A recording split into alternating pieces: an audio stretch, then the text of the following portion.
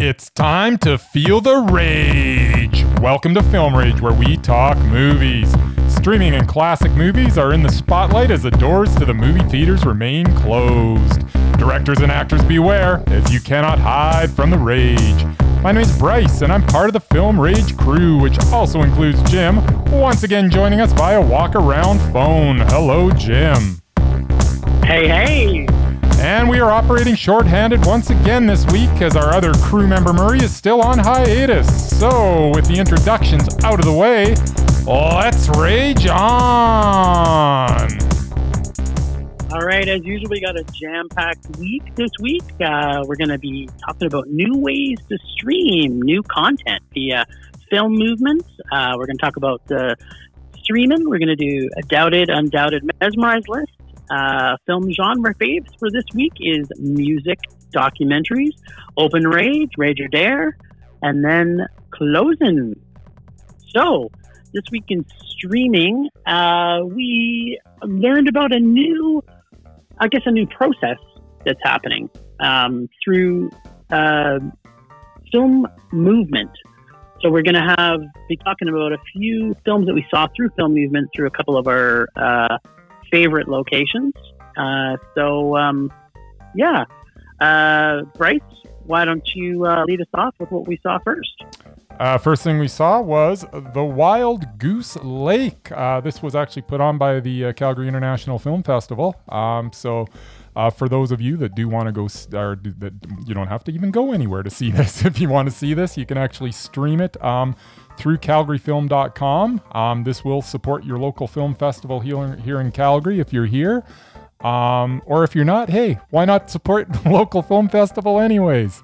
So calgaryfilm.com, you go there, it'll bring up a big banner on it, click on it. Pretty easy to do. This was a pretty wacky movie, Wild Goose Lake. Basically, it's it's the story of a gangster on the run from the police and from rival mobsters. And I guess it was really that simple, but simple became complicated through flashbacks and misdirection in this movie.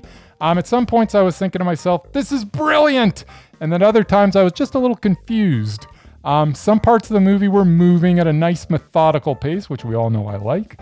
And then the movie would go crazy for a while with some frenetic action sequence that really didn't fit the rest of the tone. And I'm not sure if it was good or bad. Some people might really get into it. But I found it a little weird. We did, however, get an umbrella impaling a man and then being opened up, complete with a giant blood spray into said umbrella. So that was kind of cool. We also got some line dancing in the middle of the street, which was an odd scene to say the least. I think I liked a lot of this movie. In fact, I think I really liked a lot of this movie. Even in the parts that did not make a lot of sense to me, which there were a few. And I'm a pretty smart guy, but I think there's some stuff in there that was just a little too strange. But overall, it was just a meh for me. I think it was worth watching, but I can't mondo it. What did you think? Well, I would agree with most of what you said. First off, I thought the direction was at times were brilliant. Like there were absolutely shots in this that I just love to see. It had some great effects and some shots like. At other times, it seems like it was missing the suspense. It desperately needed something more to the film. I agreed with you right from the very beginning. I thought this could be an amazing film. But as you know, for me, one of the big things that drives me through any film, and we'll talk about this in the next one that we're going to watch, is character. And there was no character development in this movie at all. It was kind of like it was an action movie that didn't know its pace. And actually, to be quite honest, I found it comparative to a lot of Chinese comedies that I've seen over the years, where it's almost like we're missing some of the cultural references that might have been more well known within perhaps the Chinese cinema, right? So I loved a few scenes in the movie. Like right from the very beginning, there was a really good action scene. I love there was a fight in the hotel near the beginning. The scooter scene where the guy loses his head. The scene in the apartment, as you mentioned, for lack of a better word, the protagonist, quote unquote, is going to be killed, but then he kicks some serious ass, and especially using an umbrella. So there was scenes in there that were kind of really good, but then there was just a lot of downtime where it didn't fill it with anything that kind of made you want to stay connected. I felt myself dozing off a little bit. I didn't fall asleep, but that's a good thing. I did like you. I did enjoy it, but it was a mess for me too. I think it was too choppy. I found the direction a little bit more choppy than I'm used to, And I was as I was watching, I was trying to decide whether that was really, really working for me or really not working for me. And in the end, that didn't work for me. Now, some people might really enjoy this movie because there's a lot of good stuff in it. But overall, I would agree. Yeah, I would agree. I think that there was a lot of good things in this, and I think people should probably check it out. It was rather long too. I don't mind weird. You know me, I'm all about weird. But I didn't find a lot of it so much weird per se. I found it more that it's like here they have this guy who's a bad guy, but he's a good guy. Like I didn't really care for any of the characters. I was kind of like, okay, so if someone dies, do I really care? You weren't really rooting for anyone. I will agree with that. No, it was right. It's kind of like, okay, well, if the main actor gets killed, oh well, there's another person. The only other problem I had with it really was that I found that some of the misdirection that they kind of put in there didn't really go anywhere. It was just there for the sake of kind of misleading you a little bit. So there was a couple things in it that kind of did that. But as I say, really good looking movie. Enjoyed a lot of it, but in the end, it was a meh. Yeah, agreed. Totally, it's a mess for me too. All right. But interestingly, just to sort of add a little bit on that, so our friends at SIFF /Calgary International Film Fest /Calgary Film had another movie. So they actually were going to do two films that you could stream through the system. One of them was a movie that we saw back a few weeks ago. Yes. Called Corpus Christi, which was a Mondo. Which was a super Mondo. So interestingly enough, people who listen to our podcast, if you want to get a chance to see this film, this is a great opportunity to see it through Calgary International Film. And it's on. If you want to hear how we rated it on our episode 12, you'll get to hear us talk about Corpus Christi, which we talk about it for quite a bit because it was a really, really good film. Because we loved it. We absolutely, both of us loved it. So kudos to SIFF for coming up with two completely different films and options for people to look. One was a super amazing action film, and the other one was a drama, right? So it's getting the variety as well. So if we can't be in the theater with our friends, at least we can stream and support some local charities. Absolutely. And you know what that deserves? That deserves this, Jim. Let's hear it. Oh, yes, I agree. Yeah. It also deserves a little more of this. Oh, yeah. Let's take a break. Streaming. Motherfucking streaming. We're just streaming. Bryce? Streaming. Right on. All right, well, let's move into our next film we saw. So this, like our friends at SIFF, this film was brought out by our friends at Landmark, who, as people who listen to our podcast will know, I don't want to speak for you because for some reason I think you like commercials, but for me I don't like them, and that's why I love Landmark way more than I like Cineplex. Exactly, they're not. Gets y'all worked up for the movie. Well, if I'm going to see builds anticipation. If I'm going to see a movie to specifically rage about it, then I'll go see one at Cineplex. But if I want to go see a movie I want to enjoy, I'll go to Landmark and put me in the good mood before I see it. Whatever. So this one we saw was, I don't know if I'm getting this pronunciation right, that Etruscan Smile? Let's go with that. Sure. Etruscan Smile. Yeah. This was through Landmark. So they sent out, if you're following them on any of the social medias, you can link to their website and see this movie. I love this movie. I thought it was a Mondo. there was parts about it that was draggy to me, but Brian Cox is probably one of my all-time favorite actors, and we're going to talk more about Brian a little bit later. Love Brian Cox. I love the cast. I love the arc of the character. Again, I thought they developed his character brilliantly. To take this guy that was, pretty much a dick, that, his arch nemesis, he's trying to beat him at a game of dying. Yes. As they're both dying of cancer. Whoever dies first loses. Yeah, exactly. And I don't want to spoil anything in the movies. I think people should see this one.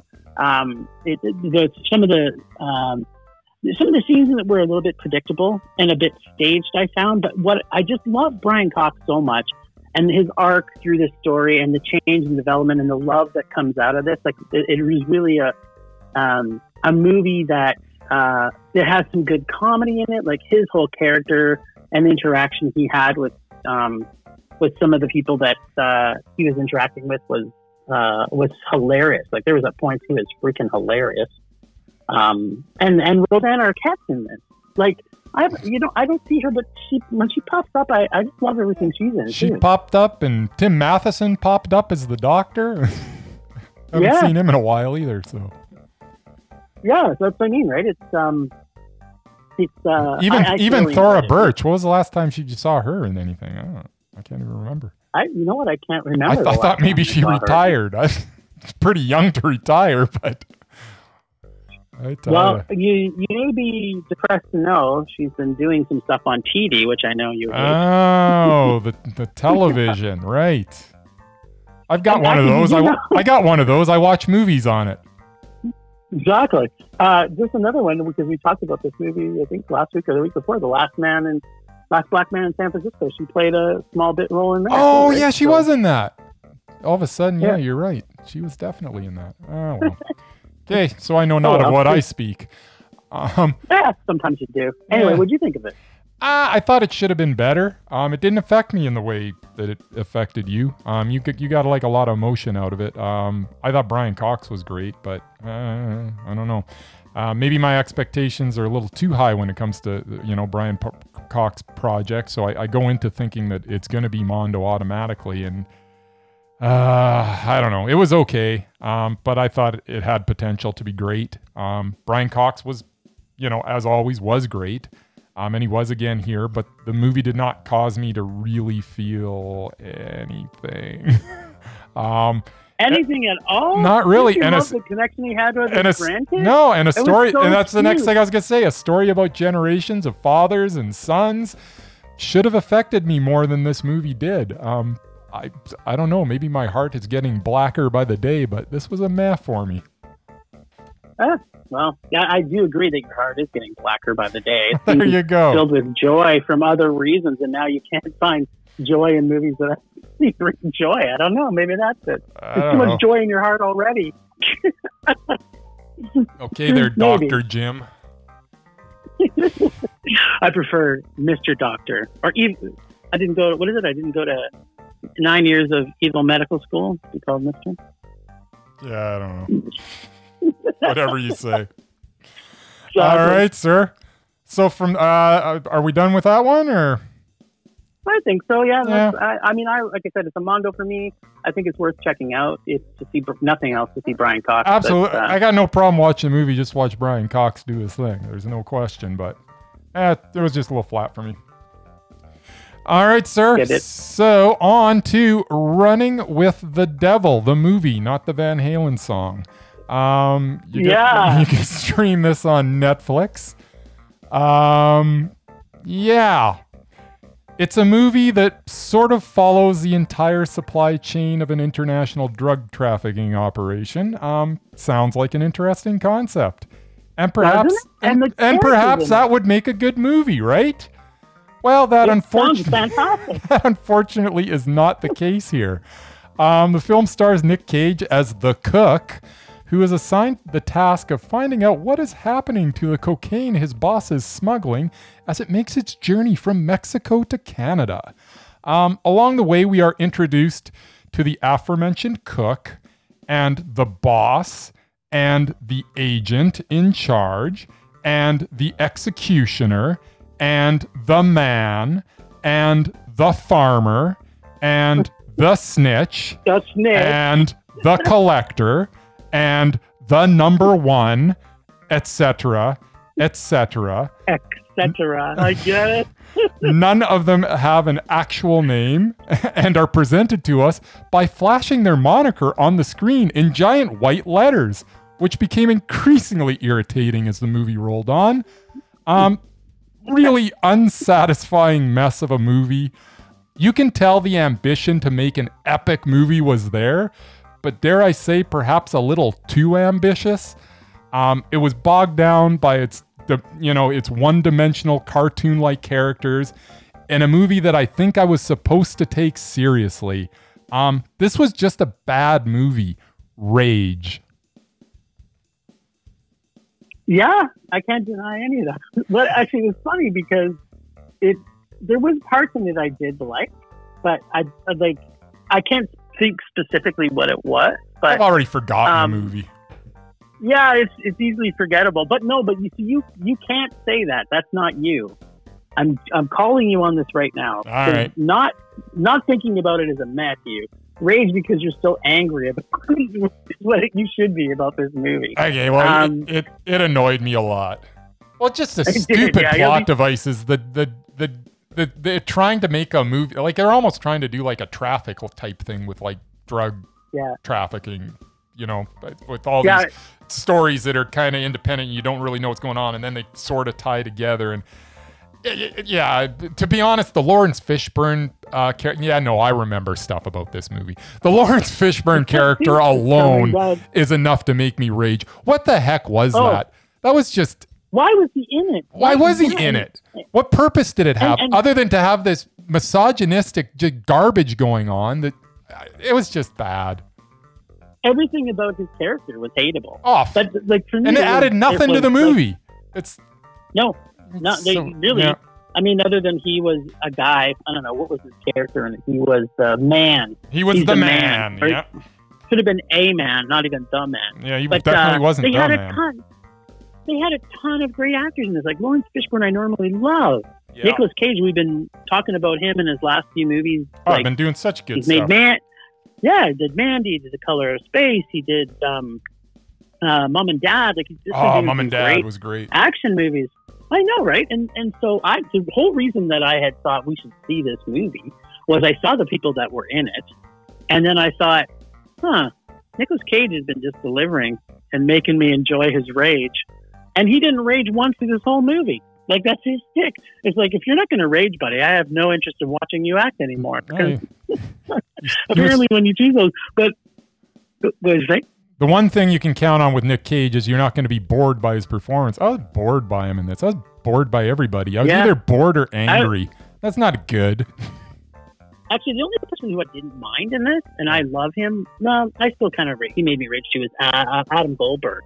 I like Adam Goldberg, and even he was a little bit annoying in this too, right? Yeah, well, he's been so typecast, Adam Goldberg, though. He plays the same guy in everything I see him. But he does it well. He does it well. There's no question. So he's more dynamic than a potato, shall we say? But so what I found about this movie is I found it was a little too much made for TV. Or I can imagine seeing this in maybe grade 8 or grade 9 geography or history class about how the drug cartel moves its money, or moves its drugs from South America or Mexico up into Canada. Yeah. And I could see it could have been an animated feature, but it was kind of like how to. The only thing that I liked about this movie, lay it on me, was I found out the price of Coke from start to finish. I kind of just wish that they would have told me what the price was when it started and then when it finished, so then I would know. Yes. That was the only thing I liked. I was like, oh, that's interesting. Who would have guessed? Well, and they flashed it up the first time. I didn't know what was going on. I was like, that sounds like really cheap. And then I'm like, oh, okay. As we go along, it gets more expensive. It gets more expensive, but less pure. It starts out as totally pure and inexpensive, and by the time it hits the street, it's completely cut to nothing and super expensive. Yeah. So that was another part that I did kind of like. I shouldn't say that. There was the part where, first of all, when Nicolas Cage dies in the movie, I'm going to tell everybody, people who see this aren't going to be surprised by the fact that he's going to die. It made no sense. Like, first of all, that whole scene made no sense. But then the fact that he dies made no sense. And then the part I did like was feeding Lawrence Fishburne's arms to the dog was pretty fun, though. I have to admit, I was almost cheering. If it was in a crowded audience, I would have been clapping and screaming, "Yes!" Finally, something interesting happening. There you go. All right, enough about that movie. It was a hard rage for me. It was such a rage. Yeah, hard rage for sure. I'm with you. All right, but sir. Thank God we shared in it together. Absolutely, and I understand you saw a couple of animated films that I managed to miss. Yeah, I saw some trolls.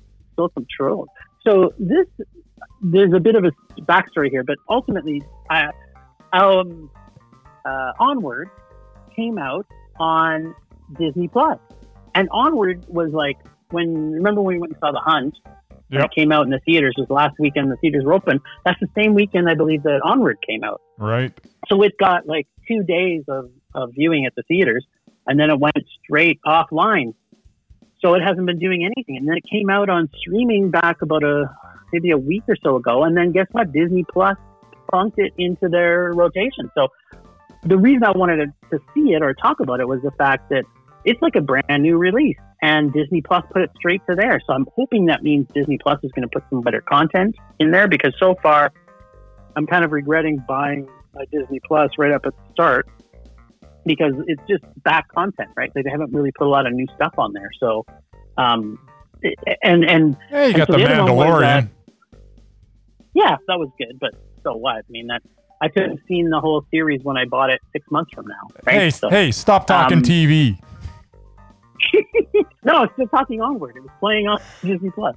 And the other one was our friends at Trolls World Tour.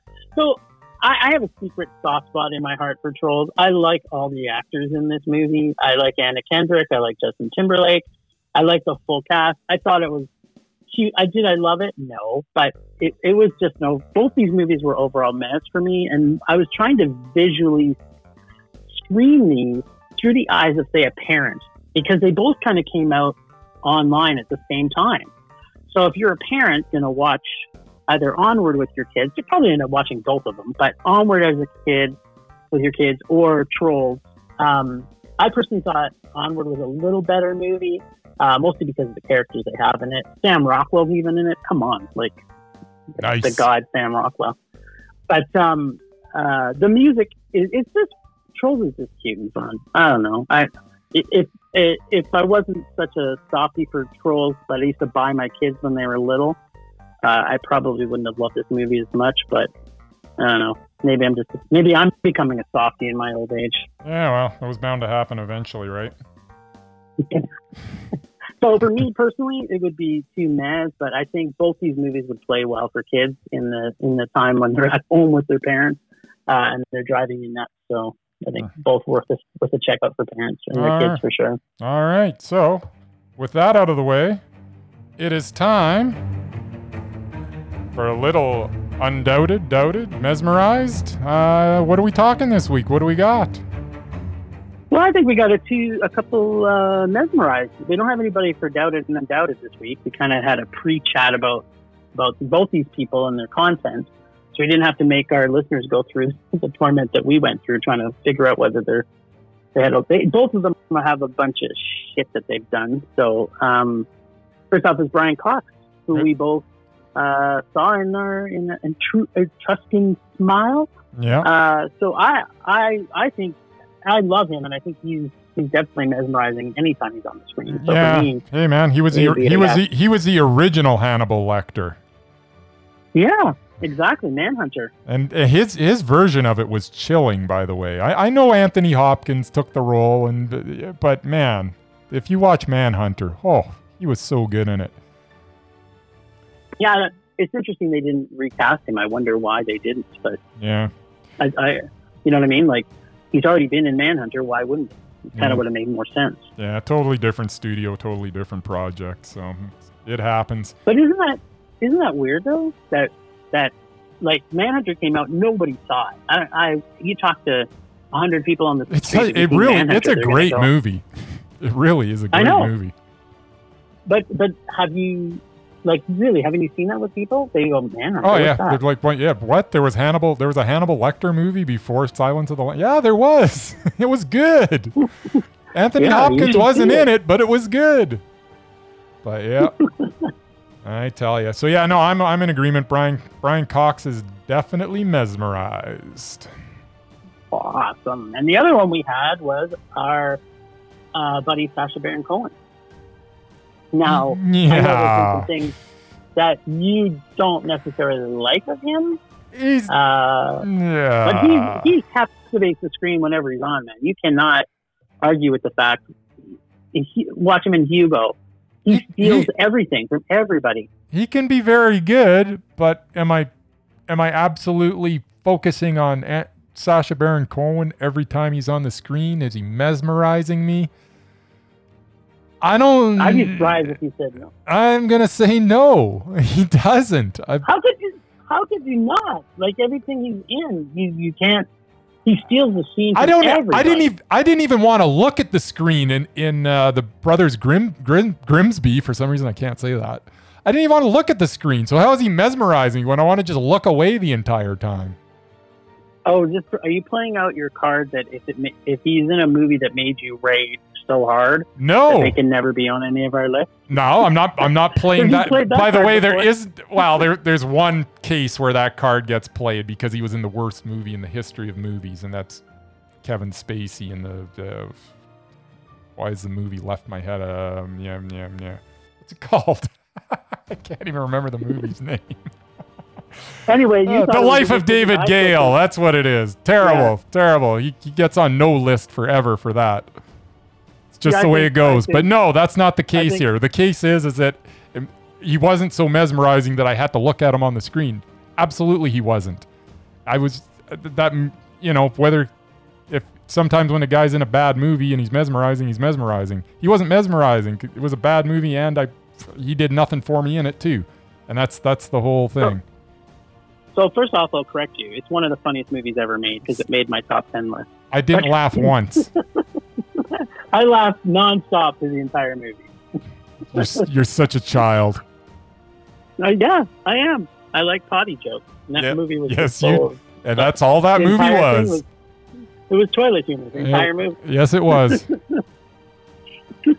Pee-pee, right, poo-poo, ha-ha-ha. Yes. Thank you. All right. Well, Sacha Baron's not going to make our list, at least not for now. Maybe he'll redeem himself in future movies. Let's hope so. But let's move on to the next thing. It is time once again for our favorite film. As per genre, this week it is music documentaries. What do you got for us, Jim? Well, I created a list of my top 10, and then I have three runner-ups, or two runner-ups. Two runner-ups? Just two. Yeah, just two. And there'll be honorable mentions. So I may have outrunner-upped you. Yeah, that's not the first time you've done runner-up thing. My first honorable mention would be by David Bowie, The Last 5 Years. Seeing David Bowie die on screen was a blessing and a curse. It was great to spend time with my favorite artist of all time. I'm a huge Bowie fan. I loved everything about this movie. I love the fact that before he dies, he knows his dream is fulfilled by making the musical Lazarus. So if you haven't seen this, I think it's on Crave. So you can check it out. It's really good. The other one, close behind that one, would be Rush, Beyond the Lighted Stage. Oh, yeah. There's a very good insight into the Canadian icons, Rush. I like the fact that it wasn't just another Rush, musical.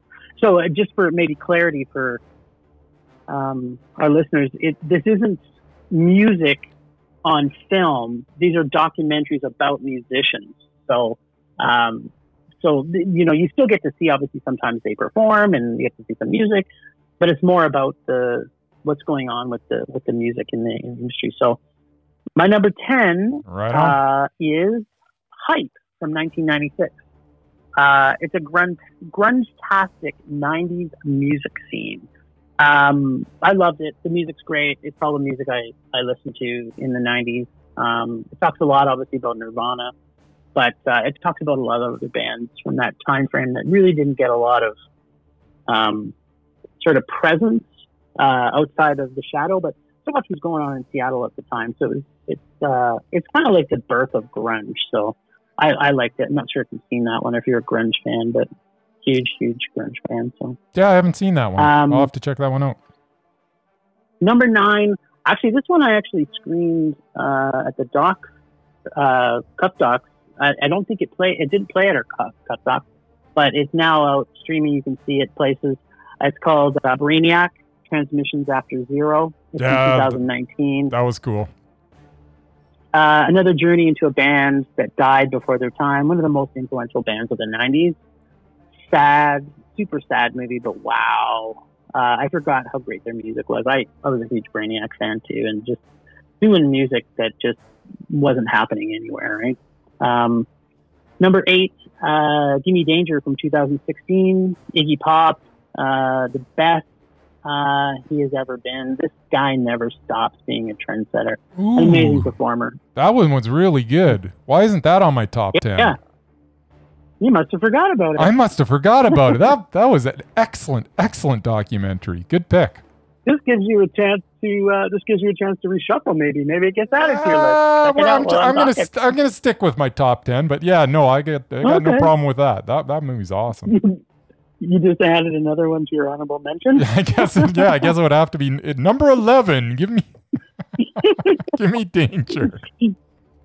All right. Well, number 7 is It Might Get Loud from 2008. Jimmy Page, The Edge, and Jack White, 3 guitar icons, learn from each other, and we get to see how they became who they are. I love this movie. I saw it in the theaters twice when it came out. Yes. I loved everything about it. We're going to hear about it again later. Ooh, snap. Number 6, Native Stone Roses, 2013. This played at a Cuff event a few years ago here at the Globe Cinema, a doc that brought an epic Manchester band, the Stone Roses, back for a reunion. I have loved this band for so many years, right from their first album.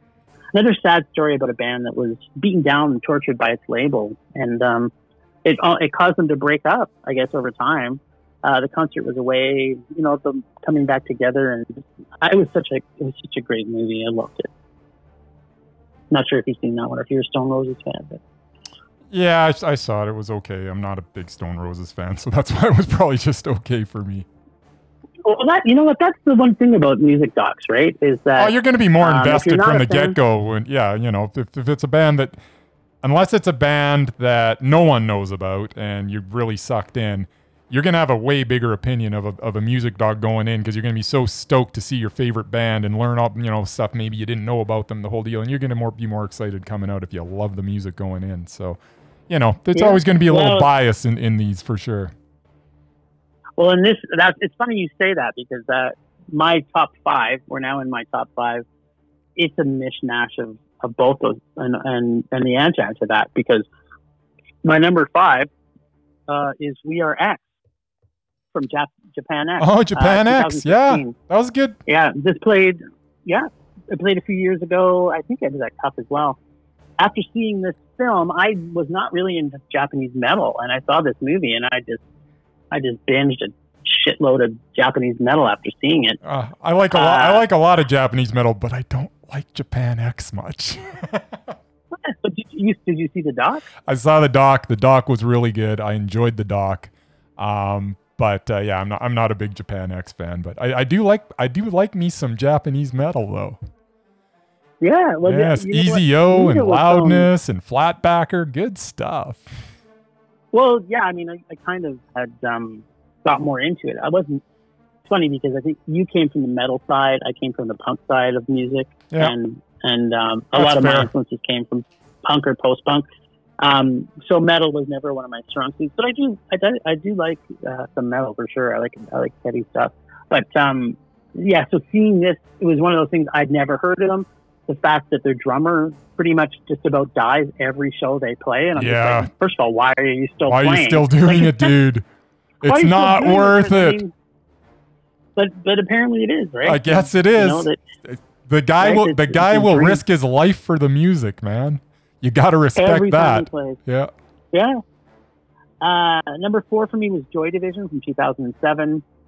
For fans of this iconic band, this is an amazing summary of the history of Joy Division. I was a huge Joy Division fan, and then also became a really big New Order fan. So fair enough. It was great. I love the stock. Number 3, Super Duper, Alice Cooper from 2014. Yeah, that was pretty good. There's a long story with my love and hate with Alice Cooper. After almost getting killed in the riot in Toronto, because I was at that concert, I kind of stopped being a fan of Alice Cooper. And almost, I fell back in love with him back when I started listening to him on the radio and his talk show. And then just got back into his music in a big way. He made so much good stuff. You know, Bob Dylan once called him one of the great American songwriters. And he is. He's an amazing artist. I mean, he was on the Muppets. Who doesn't love the Muppets? I don't think anybody doesn't love the Muppets. Exactly, right? So I love the Muppets. I've got like every season, or I might have given them all away. I don't know. And you've got a heart of stone, black heart. So that just proves it that everybody loves the Muppets. Yeah, there must be a little green in my heart, I guess, eh? Yeah, maybe. Number 2, Searching for Sugarman from 2012. Excellent. I really like this doc. Yeah, I really, really liked it. It kind of comes out of nowhere though, because I'd never heard of this guy, and as do most people have never heard of this guy, but he was massive in South Africa. Yep. So it's kind of like how one person can become famous somewhere, right? Kind of like back to your comment from your doc, Spinal Tap, right? Yeah. We're number 1 in Japan. Yeah.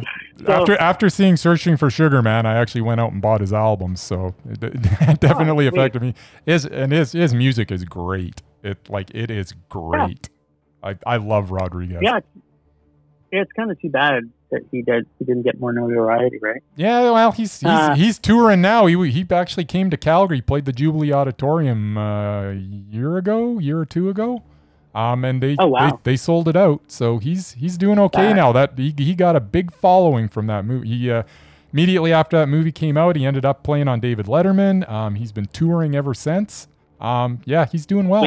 I'm hoping he puts out some new material. I would love to hear some new Rodriguez. And forgive me if that has happened, but I don't think it has. But yeah, no, he's been doing well because of that movie, and good on him, because it's quite a story. Yeah. Oh, yeah. And you know what? It kind of follows the story of a few pretty big artists, like Tracy Chapman. Kind of came from that, the street. Yeah.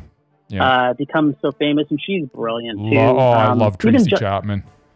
And even Justin Bieber, right? I just love Tracy Chapman's smile. Oh my God! Have you seen her smile? It just lights up everything. It's crazy. But she's so talented. She's a sweetheart. Yeah, totally. My number 1. Keith Richards, Under the Influence from 2015. Cool. This doc blew my mind. I was never a huge Stones fan my entire life. I was always a Who fan when I was growing up, because of course it's from a generation before us. And I was more of a Who fan. Always loved Townsend and his guitar playing and his musical writing. Yep. The Stones have always been there, right? Like, you can't deny they're great artists. Oh, absolutely. But I always personally thought that Keith Richards was a bit of a big loser / stoner / alcoholic. The film, he's some of those things. Like, I would, yeah. Well, he's not. Yeah, he's not a loser, but the rest I agree with. Yeah. Well, so this film, I would take this journey with him every day. He goes to places and meets people I never would have thought that he had been connected to. It showed me that, like, for a doc that, this is the guy, it's Keith Richards. Everybody knows him. Everybody knows about him, of him. and he would just go to like different places and just, you know, jam with people that was just, and he just has a supreme love of music. So it was like, you pick a style, he could play with something. He didn't care if it was country or if it was blues or if it was bluegrass or whatever. Like, he was just getting in and just loves music. So I wouldn't be surprised. Like, he'd be like Bill Murray, right? It's like where Bill Murray just shows up at someone's birthday party. I'm sure Keith Richards just shows up at a band and watches them at a show in the middle of London or something, right? Like, it was a cool journey. I'm not sure if you've seen that. I have seen it. Yeah, no, it's good. It is good. All right, sir. Well, that's my list. What you got? It's an odd thing. I don't have really a negative thing to say about any of your selections, so 'tis good. Oh, that's new. That is new. All right, so we'll just fire through my honorable mentions real quickly. Just watched this the other day again for the second time, Echo in the Canyon from 2018, about the music that came out of Laurel Canyon in the 60s, you know, Mamas and the Papas and the Birds, and it just so excellent. 20 Feet from Stardom from 2013, the doc that finally shines a spotlight on backup singers over the decades. Really good doc. Also great. Yeah. Yep. The Wrecking Crew from 2008, session musicians from the 60s and 70s that you may not have known were actually playing the music of some of your favorite songs. We've got also very good. Then we've got Metal, a Headbanger's Journey from 2005. A lot of fun if you're a fan of heavy metal. It takes you on a journey through the evolution of metal, and kind of does it as like a family tree. Like, you know, it started here, and then it sprouted off into this, and that became this type of metal, and that became that type of metal, and it's just really cool. Really enjoy that movie. If you like metal, you'll love it, and if you don't, screw you. Searching for Sugar Man makes my honorable list. It actually flip-flopped off of my top 10, back in, back out, finally I'm like, nah, it's honorable mention. Love it though. You know, the story of Rodriguez, singer-songwriter who has not made an album since the 70s, who was completely unaware that his music had a giant following in South Africa. Really good watch, and as you know, we talked about it before. So let's get into my top 10 music docs. Number 10. Bam. Number 10 is Young at Heart from 2007. If you are not crying at the end of this when Fred is singing Fix You, then you have no heart. Number 9, Metallica, Some Kind of Monster from 2004. Metallica hires a group therapist to get them through the recording sessions of their album Saint Anger. Whether you like Metallica or not, this is a fascinating watch. There's actually one scene in it that I'll just talk about really quickly because it's one of my favorite scenes in any movie ever. Is when Lars, the drummer there, he's doing what he does, and he likes to do these kind of offbeat little things, and he doesn't like to just kind of keep the beat, you know. He kind of likes to do his own thing because he doesn't want things to be stock. That sounds so stock. It can't be stock. And James Hetfield says to him, you know, I remember a time when the drummer just kept time.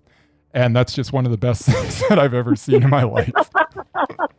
Well, since Lars does most of their writing, I'm sure he probably told him to go fuck himself. So. Yeah. All right, so number 8, Until the Light Takes Us from 2008. This navigates us through the Norwegian black metal movement from the 1990s that led to murder, suicide, and the burning of churches. Jaw-dropping stuff. Really interesting doc.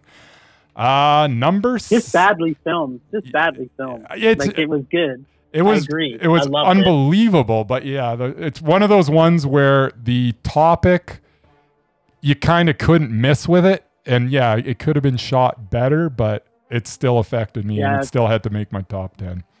What's that? Sorry. I was just going to say, I thought they did a pretty good rendition of it, bringing it to the screen. Yeah, the Lords of Chaos. That was pretty cool. They kind of combined a couple of the stories, I you know how I am a stickler for accuracy and stuff. That I could just kind of go with Lords of Chaos. It was excellent. Plus, it had the best Culkin brother, Rory Culkin. So I like to plug him whenever I can because I want to see him in more movies. I really like Rory Culkin. Not that any of them are bad, but Rory's awesome. Number 7, Alive Inside.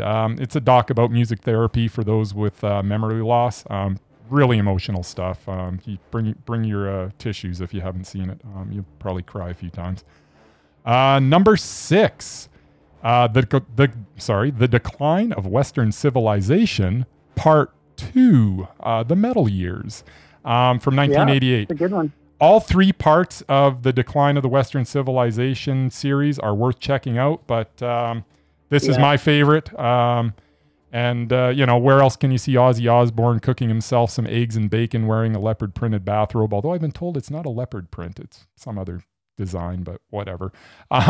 You're only going to see that in this doc, so just for that, it's worth checking out. Yeah, I like the first one. There you go.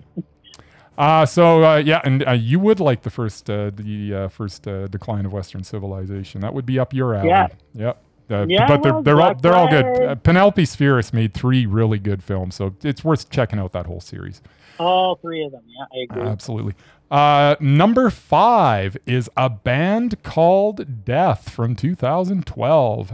It's about a punk trio from the 70s that has been broken up for 30 plus years. And then they find out that they have a following after decades. It's just a good doc and it's good music. Death was a really good power punk trio. They're really, really good. Yeah, it's a good doc. I did see this one too. I'm pretty sure it was. It played at Cuff. I'm almost positive, and it was excellent. Yeah, I'm pretty sure it did. Yeah. Number 4, Last Days Here from 2011. The story of metal band. Boy, there's a lot of metal in here.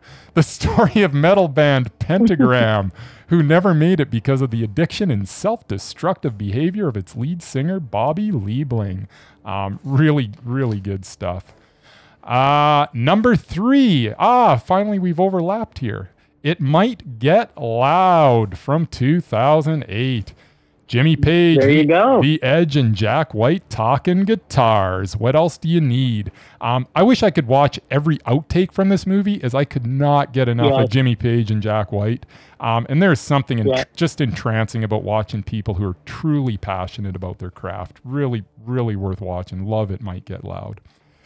I just want to throw one more thing on. Absolutely. So just because in regards to being, what I thought was great is because they're kind of all from different eras, right? Like, they kind of, what I like too is that they showed their humble beginnings to how they got to be who they are now. Yeah. No. Which, I may not be a really huge YouTube fan, but I like YouTube in YouTube in their early years. Yes. Right? Like when they first came out, they were a different band than they became, right? But to see how they transitioned into who he was and where he got his sound from and where Jack White got his sound from, it was, I loved it too. Yeah, no, it was awesome. That brings me to my number 2. That would be Strad Style from 2017. Daniel Houck is a poor hillbilly from Ohio who makes violins. If that is not a compelling subject for a documentary, then I do not know what is. This film is fantastic. I have seen it too. That's pretty good. I didn't mind it. Yeah. And my number 1, and it's by far my number 1 because it's probably my favorite documentary, no matter what kind of doc we're talking about, is The Devil and Daniel Johnston from 2005. It's just amazing to see how many lives Daniel has touched through his music and art. This movie is a profile of a genius who is a talented songwriter and artist. But unfortunately, his mental issues get in the way of him having the success he deserves. Sometimes funny, sometimes sad, but it's always entertaining. This is my favorite documentary of all time. The Devil and Daniel Johnston. Have you seen that one? That's a good list. Yeah. Yeah, I've seen that too, Yeah. I think it might be playing on Amazon, maybe? Well, if it is, check it out. It's well worth watching. Yeah, no, it's well. What's good too that we're talking about some of this stuff now too, because a lot of this stuff, a lot of the content's on docs, and specifically what we've talked about on these. Some of these, like I was building my list, I kind of went and checked out what are my favorite docs from the past are on. Like Hype is actually on Amazon. This one's on Amazon. Searching for Sugarman used to be on Netflix.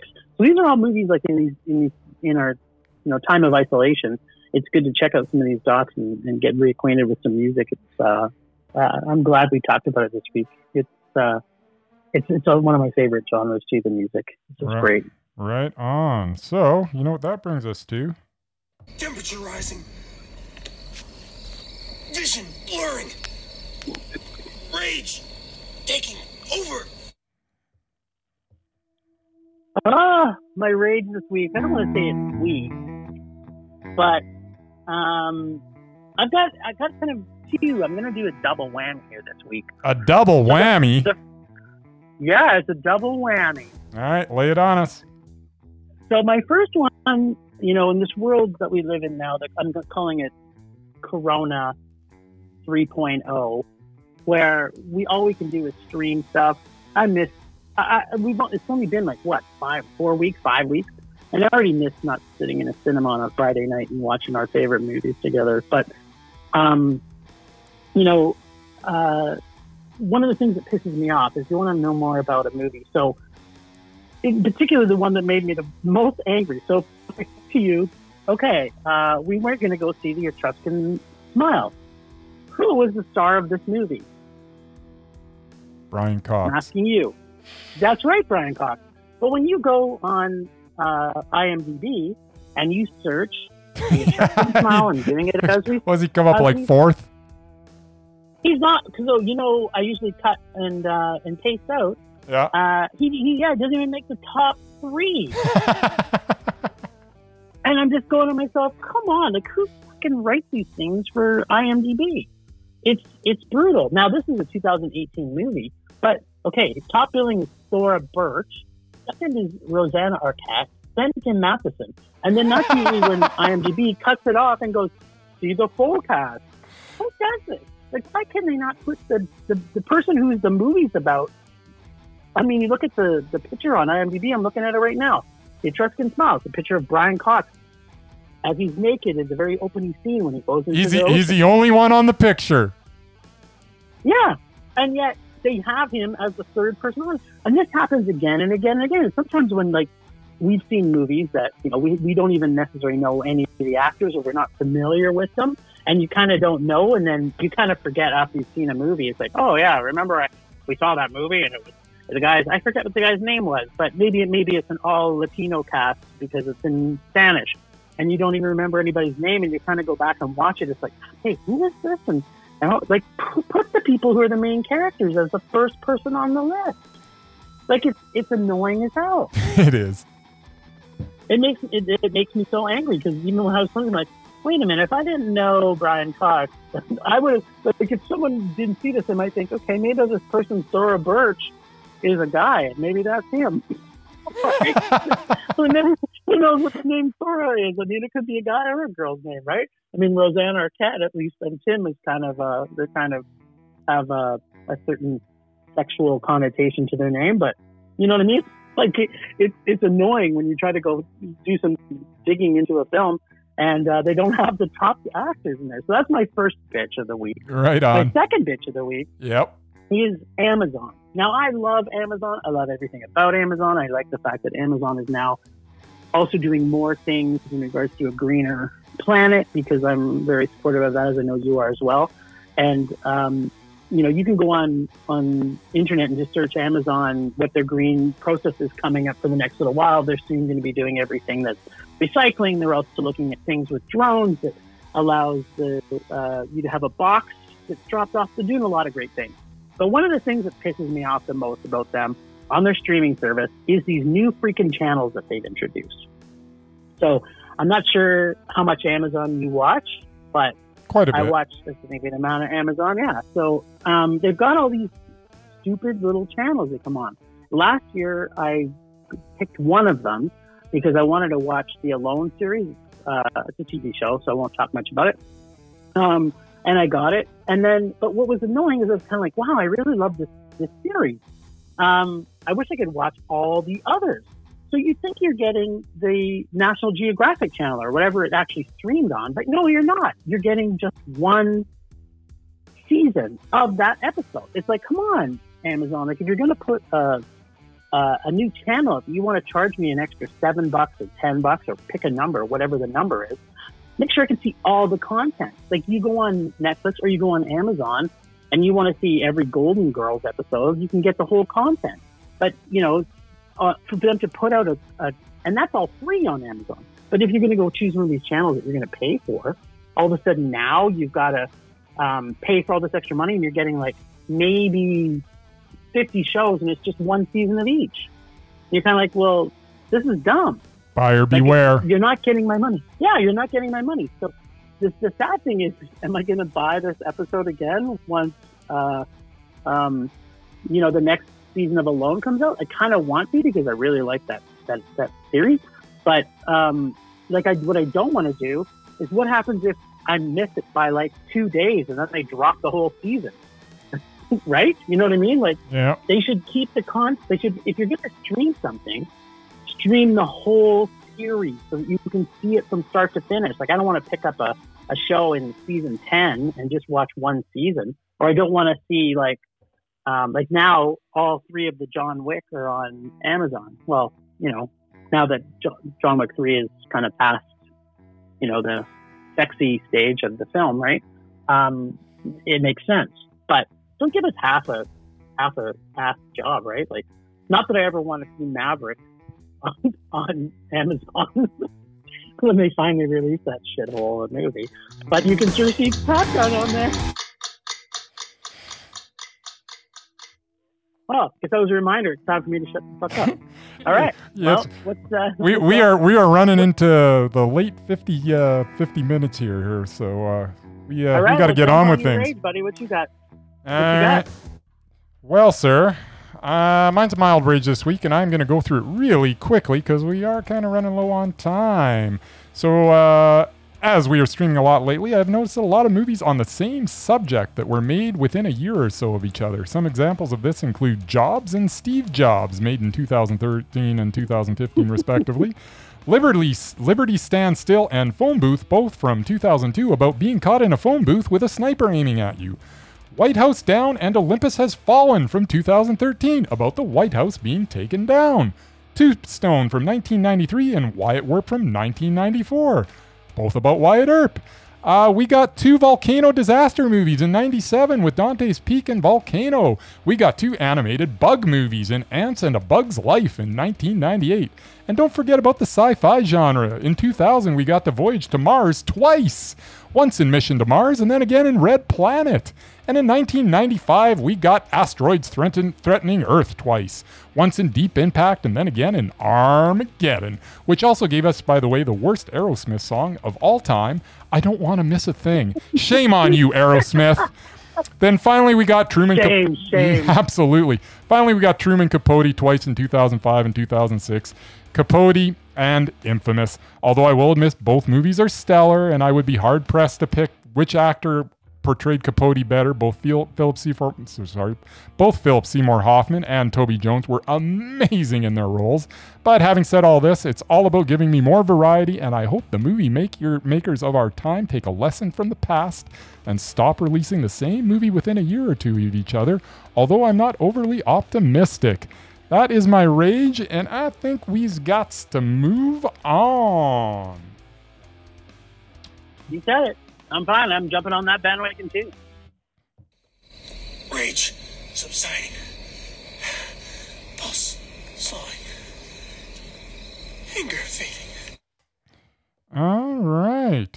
So, with all that being said, it's time for Rage or Dare. And I think this week we got to first we got to talk about your dare last week. You had to see Cool as Ice with starring our favorite white rapper, Vanilla Ice. How was that? Well, he's kind of my second favorite white rapper because Eminem is probably my what? first, Eminem you like better than Vanilla Ice? Really? Just a little bit. All right, to each their own. Just a wee bit. So first off, I kind of like Vanilla Ice and all his awesome pants. I just want to get that out of the way right off the bat. The man had some awesome pants. He did have some awesome pants.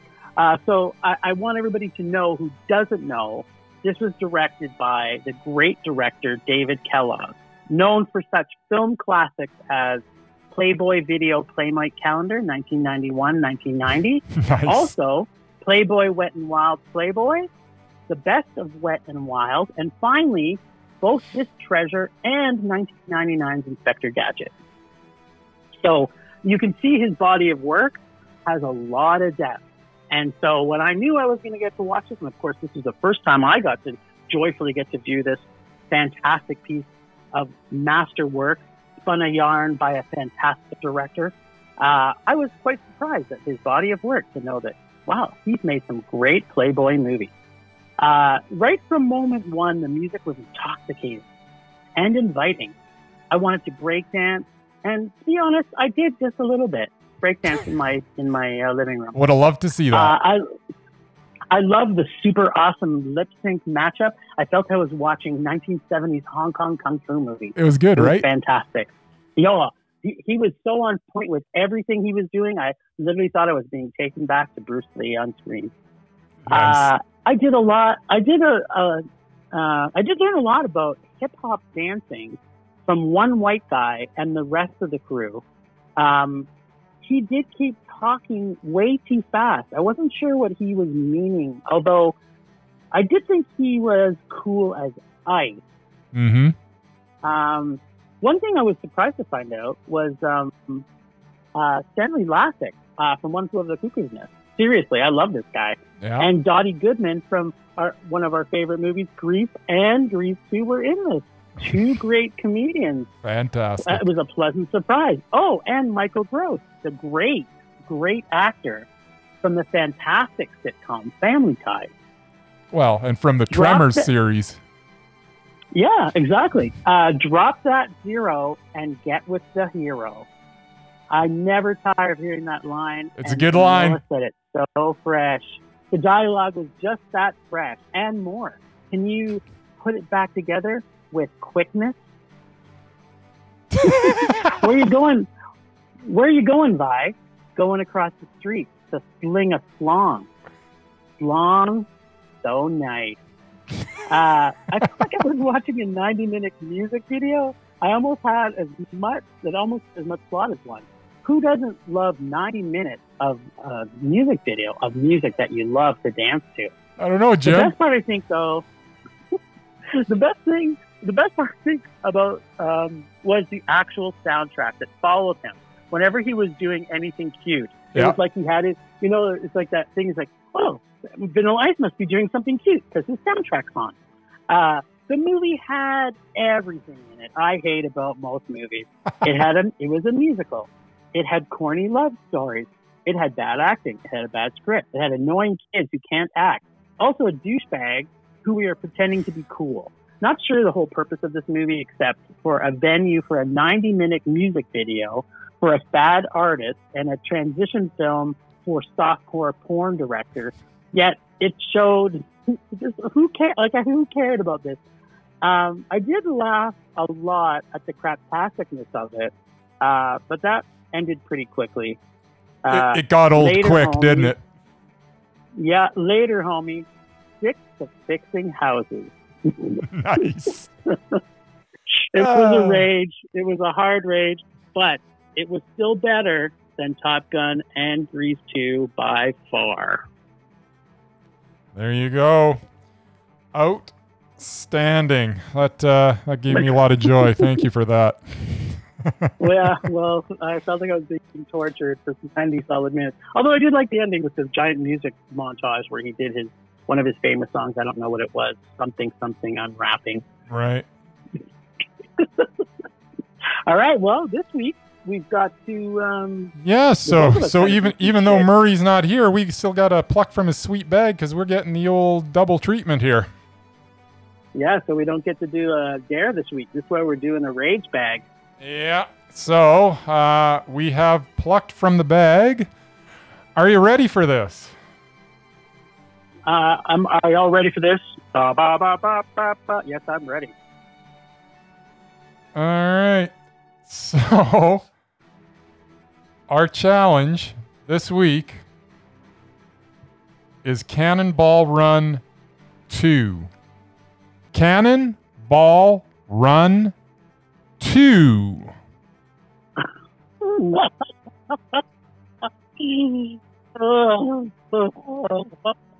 So Wait a minute. Isn't yes. go? No, you go first. Well, apparently this is topical because I've just been handed a note because a new record has been set for Cannonball Run, 26 hours and 38 minutes to drive from New York to L.A. So that's something. Huh. Huh is the appropriate reaction. You know, this movie is cast full of a bunch of winners in this movie. Burt Reynolds, before he was good as an actor.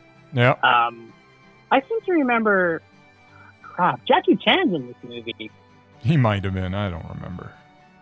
Man, there's like everybody in the. Oh, what's his name? I remember. Yeah, I think what's his name? The guy from Jaws. Richard Keel's in this. Yeah. I think him and Jackie Chan are paired up together. You know what? I might not hate this movie. I'm gonna absolutely dread this movie. It's a movie about racing cars. It's a movie that I know that I hated the first one, and I remember that the second one made the first one look like a frickin' masterpiece. So this is gonna be awful. I haven't seen it since I was probably like 12. And if 12-year-old Bryce couldn't even get into this, I can just imagine what 45-year-old Bryce is going to think of this movie. Screw you, Murray, for making me watch this piece of... I haven't even watched it yet, and I'm already raging. This is just wrong. I love it.